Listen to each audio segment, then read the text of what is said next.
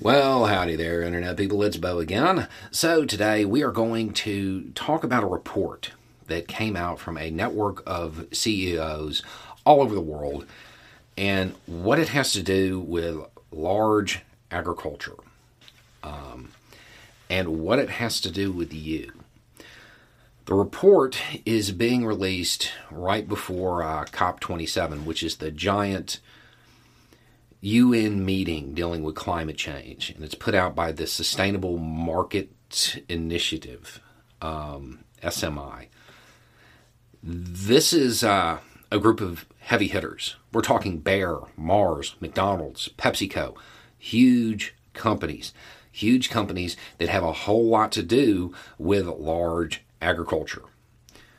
For those that don't understand or may never have been told the scope, about half of all habitable land is used for agriculture or pasture for animals.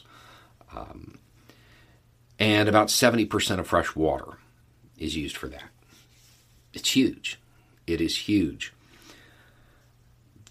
This report basically says, hey, we have to change the way we're doing things because we are destroying the planet. Quote, destroying the planet. That's a bold statement. That's a big statement coming from large companies who make a whole lot of money off of these products, which leads to part of the criticism. And it's not like it's bad faith criticism. The suggestion is that none of these companies actually care that they're going to do anything about this report, that it's really just PR. They very well might be right. But while the companies may have produced the report for public relations purposes, the report is produced. It's out there. It's going to be available. And it includes destroying the planet.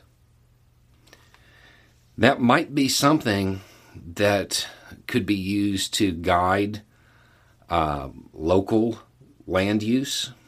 It might be something that could be used to wake people up, because you still have a large group of people who, for whatever reason, don't believe it's happening or don't believe that it has anything to do with people or whatever.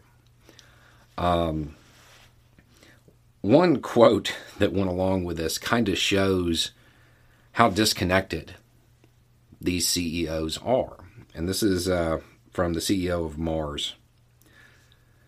The interconnection between human health and planetary health is more evident than ever before. I mean, what's that even mean? Were there people running massive companies who believed that if the earth died, we'd be okay? Is that what I'm taking away from that sentence? Given statements like that, yeah, it makes sense. The criticism that suggests this is all PR makes sense, especially when you think about the fact that it's being released right before COP27. COP27. The big UN meeting on climate change. Do you know why it's called COP27? Because it's the 27th meeting. Quarter of a century.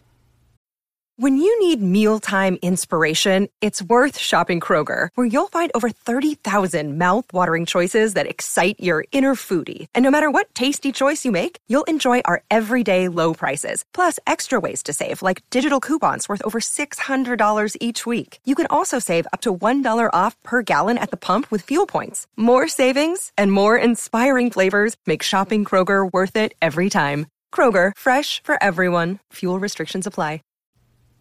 Still no action.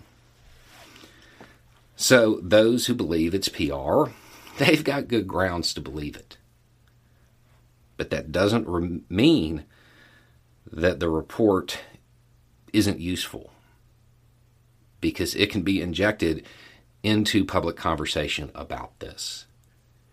It can demonstrate to those who don't want to hear it that even the large companies making billions are saying this is what's happening. It could be used as a turning point. It might be something you want to draw attention to when it comes to your representatives in D.C. or whatever country you're in.